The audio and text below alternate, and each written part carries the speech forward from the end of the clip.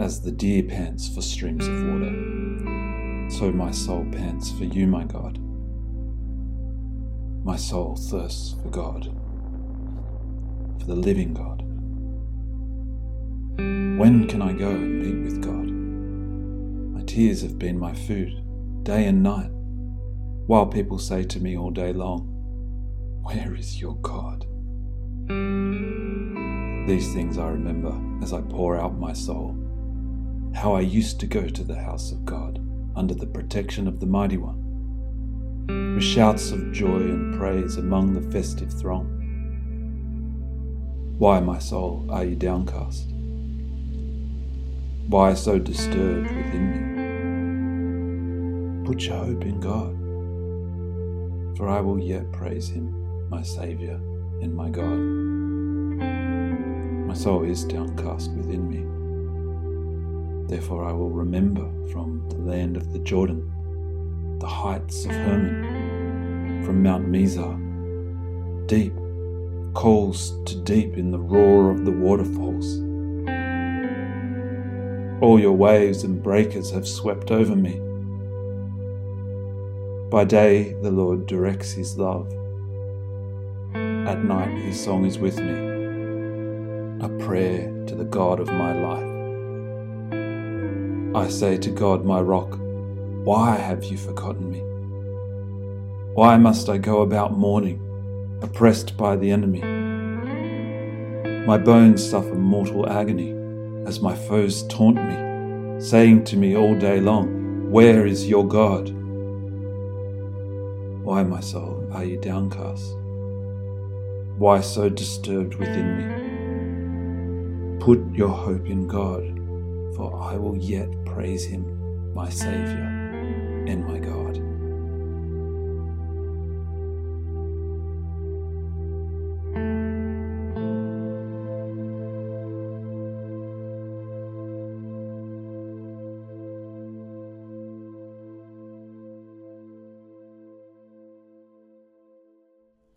Hi everyone, come with me today and let me introduce you to someone who talks to himself. I don't mean in a tinfoil hat kind of way, nor do I mean someone who listens to himself talk. There's a difference, right?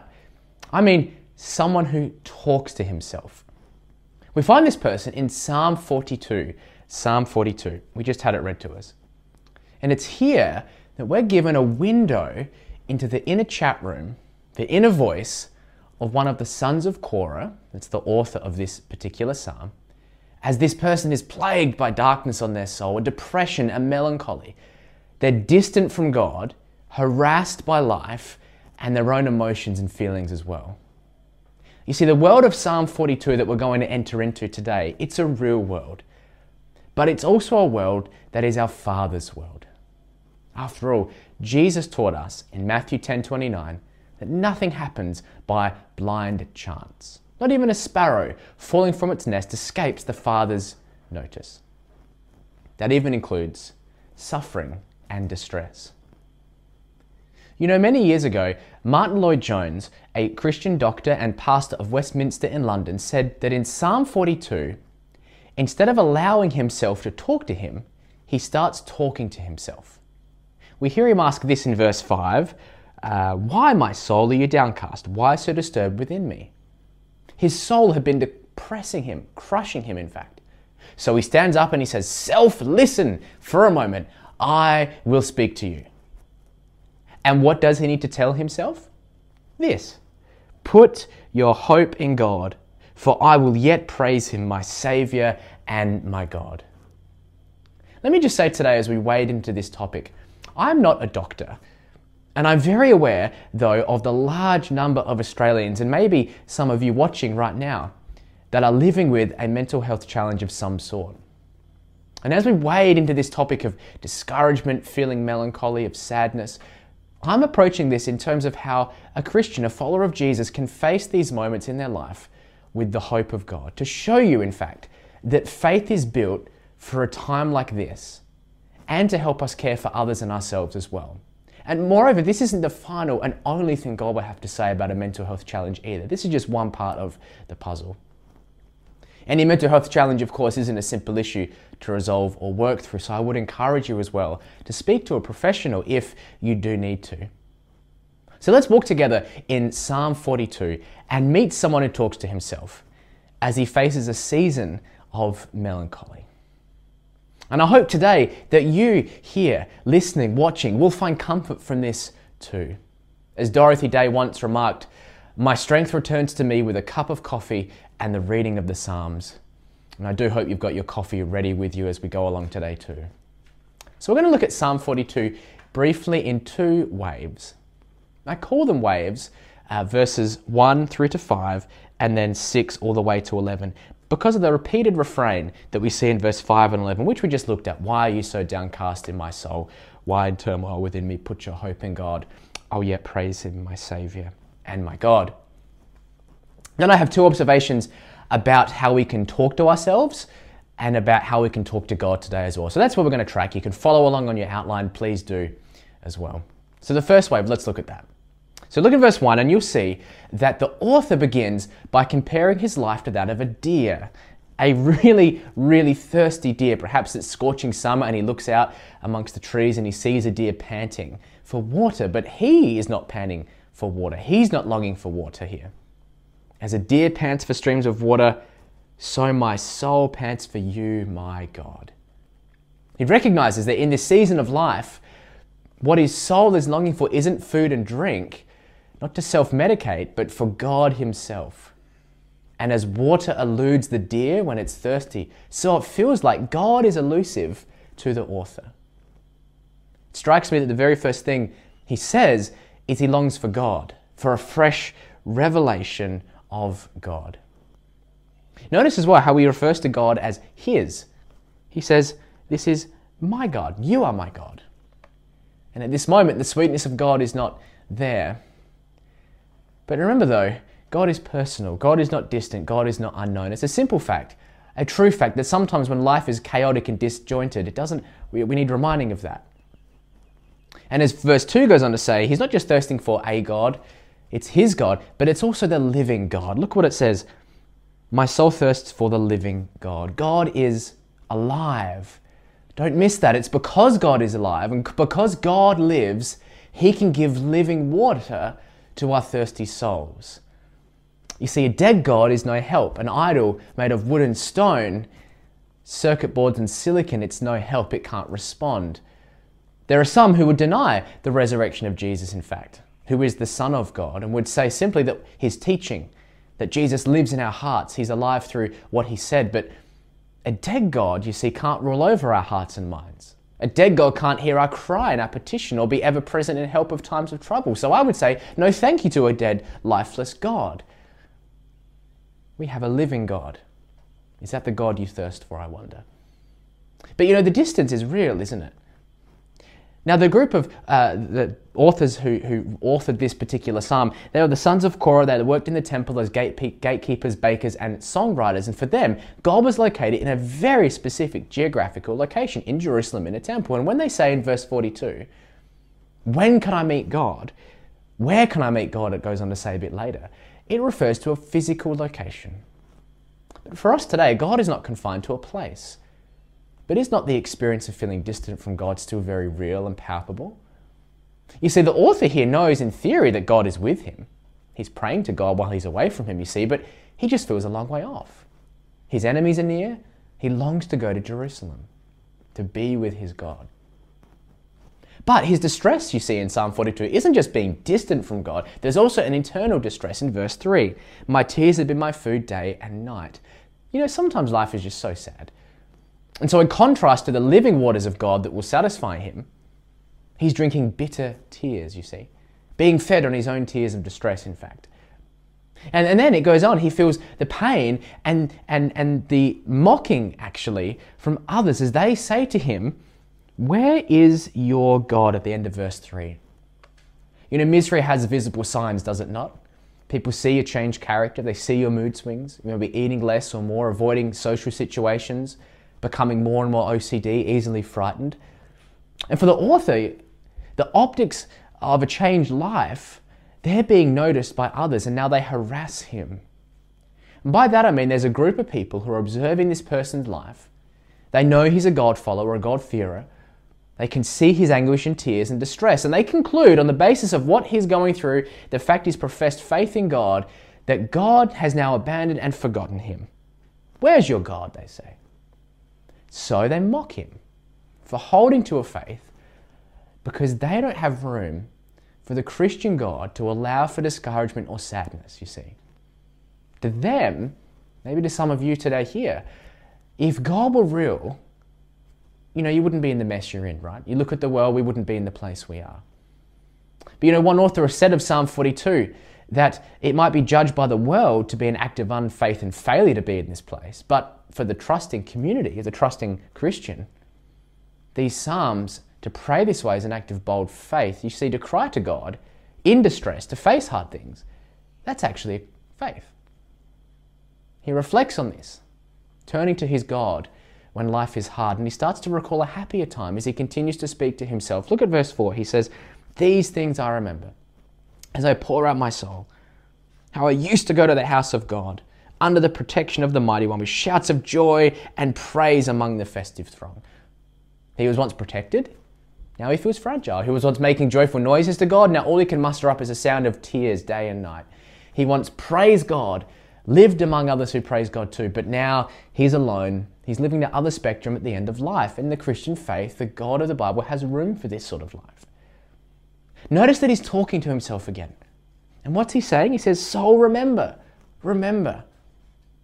Memory is a crucial part of faith in these times. He's not in a good place. But in times of trouble, it's important that the author remembers that things weren't like this. He remembers that his own life was once not like it is now. Maybe for some of you, you reflect and recall a time when your life wasn't so turbulent. Remembering, is an important act of faith. But it's not the only thing he recalls. As he continues this dialogue with his soul and God, he now hits the play button. He hits the theme song of his sadness, if you will, in verse 5. He says, "Put your hope in God, for I will yet praise him, my Saviour and my God." He commands himself, put. And he reminds himself of what is true and what is sure and what is certain, even if in himself he's not certain or sure, you see. What does he know is true? Well, certainly not that he's a good person or that he's got this. He's not reminding himself how amazing he is. No, he's telling himself how amazing his God is, how God is his Saviour. And he directs his mind and his heart and his soul to the future. He says, "I will praise you." You see? I will. I'm not doing it now. I can't. All I can do is tell my soul to hope. And sometimes that's the best thing you can do.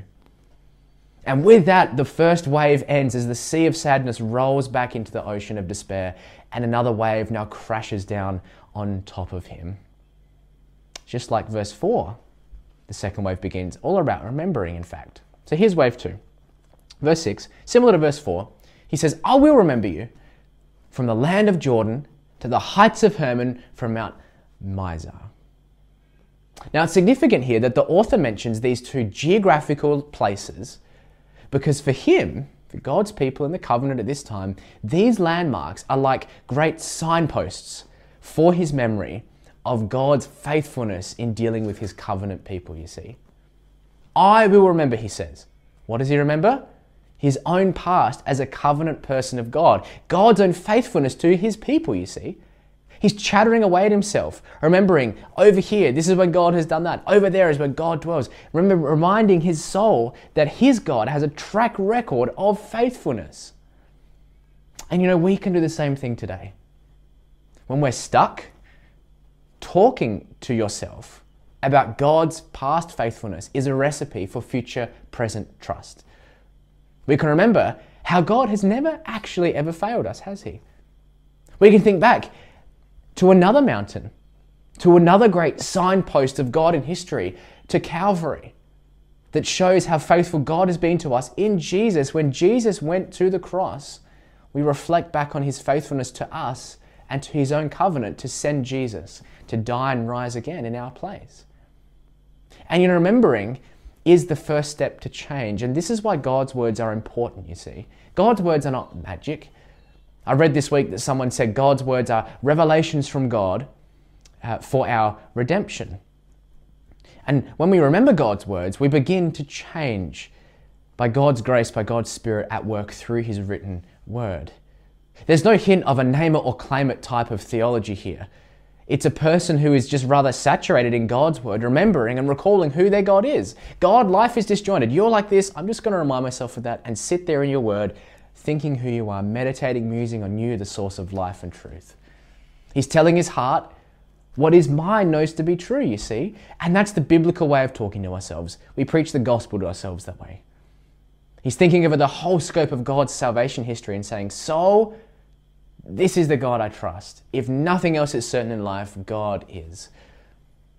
He then continues by thinking about another part of God's creation, verse 7, the ocean. It says this, deep calls to deep in the roar of your waterfalls, and all your waves and your breakers have swept over me. As much as the waves and the waterfalls crash over him, notice they're not outside of God's control. Look what it says, in the roar of your waterfalls, all your waves and breakers have swept over me. He calls them God's waves and God's waterfalls. What's important in this is that in the distress, the psalmist never loses his grip on the great truths about God. You see, it's not of any help to say to someone, God doesn't rule the wind and the waves when you're under them. As hard as it may be to see God's hand over them and in them, to say that God is not ruling is even more frightening and untrue, in fact. It would mean they're outside of God's control, that God is unable to use them, to stop them, to rescue them, to have a purpose behind them. That there is something else, in fact, competing with God, chance or the universe or fate, that God is subjected to another thing's control in life, and that is not the biblical God. And if that's the case, that God is subjected to something else or some other force, then you really would be left on your own and you really would have no hope. And so you see, a rich, deep theology of God is actually what sustains you in the waves. Not a shallow approach to God's sovereignty. Doesn't mean you don't cry out. Doesn't mean you don't feel them. The disciples in the boat, when the waves crashed over them, cried out to God, Jesus, wake up, save us, and God heard. But you see, the chaos and the waves belong to God as much as the sunshine. And that's what he talks to now in verse 8. By day the Lord directs his love, and at night his song is within me, a prayer to the God of my life. The waves and chaos belong to God, but so does the sweet embrace of the love and kindness of God too. God is directing love and kindness to him, even in the waves. This happens one day at a time, and even in the most fearful times of the day, at night time as well. God's love is there. Yet even though he knows this, he's still holding on for dear life, because he says in verse 9, I say to God, my rock, why have you forgotten me? Why must I go around mourning, oppressed by the enemy? Notice two things that stabilize him here. Firstly, God is his rock, and he's taking his why questions to God too. He's telling God, this is no fun. This hurts. I don't get it. I don't understand. I'll sit in you. I'll hold upon you because that's the only hope I've got, Lord. But I feel like you've forgotten me. I just want you to know that, God. You know, the hard part is always believing God is gracious when life feels like it is graceless. We often reason that if God is almighty and powerful, then he should fix it. And if he doesn't, it means he isn't powerful or doesn't care. But that's not the experience of the Psalms. What if God is infinite wisdom, has a purpose and plan and a reason behind it? And just because you and me can't understand the why does not mean there is none behind it. In John 9, I'm just thinking now, the disciples saw the blind man and said, is it because he sinned or his parents? And Jesus said, no, you're wrong. Change the optics. It's so the glory of God can be on display. Suffering, tragedy, hardships, they're flipped around in the Christian story, all because of Jesus. And this is why in the midst of tragedy, we rely not on our own speculations, but rather on God's sure, true word, just as the author is doing. Faith says it's hard and holds on to God. It's what faith is designed to do. It's built for these times like that. And then it ends in verse 11, just as it did in verse 5. Why are you downcast? Why disturbed soul? Put your hope in God. I will praise him. And so we leave the psalmist here, clinging to God, his rock, doing two things, talking to himself about the truth of God, and being honest before God as well.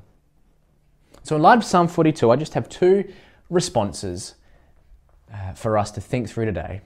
And I hope you can see that there really is no better place you could possibly be or a better way forward in the darkness either than clinging to God, hoping in God. And this dual talking of to God and talking to yourself about God is actually a wonderful way forward. And here's what I want to finish today.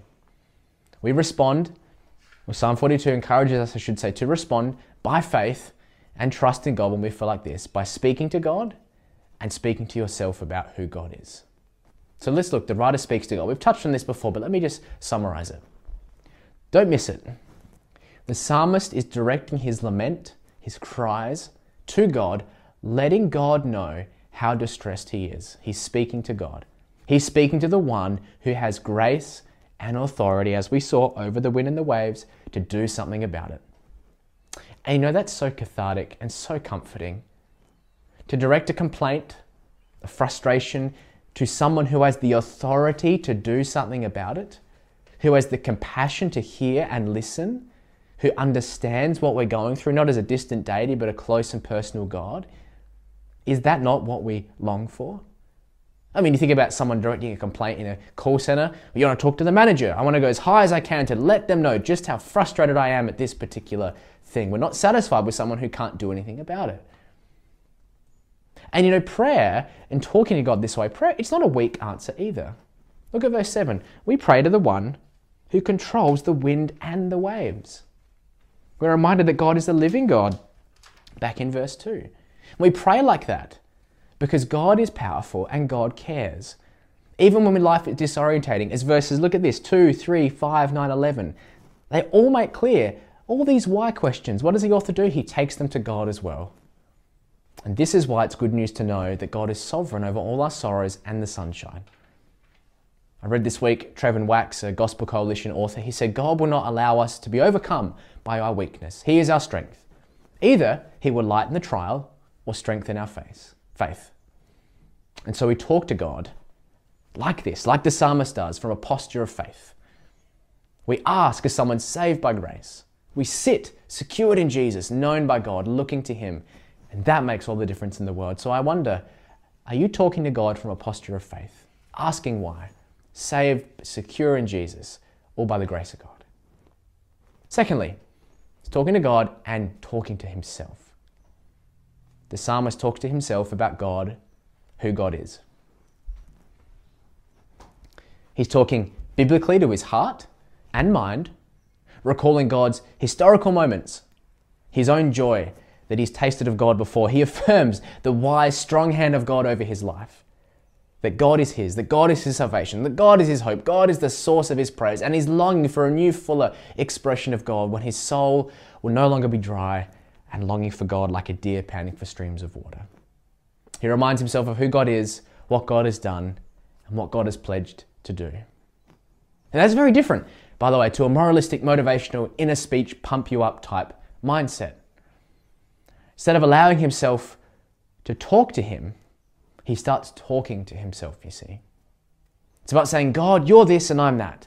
It's about verbalizing, in verse 8, that God loves him, that God loves you. Even when you're at your most unlovable and vulnerable, God's love is there, not to abuse you, not to take advantage of you, but simply to make you lovable. You don't do anything for God to love you. He does love you. Just by nature of being made Imago Dei, in his image, there is love for God to you.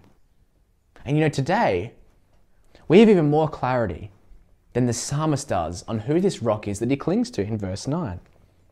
We know that because the Messiah himself has already come and gone to the place of pain, of distress, of darkness, the place where Israel, and indeed the whole world, was in deep distress, and he went to that this Messiah one has been willingly cut off, cast down, oppressed by the enemy on our behalf to uphold the glory of God.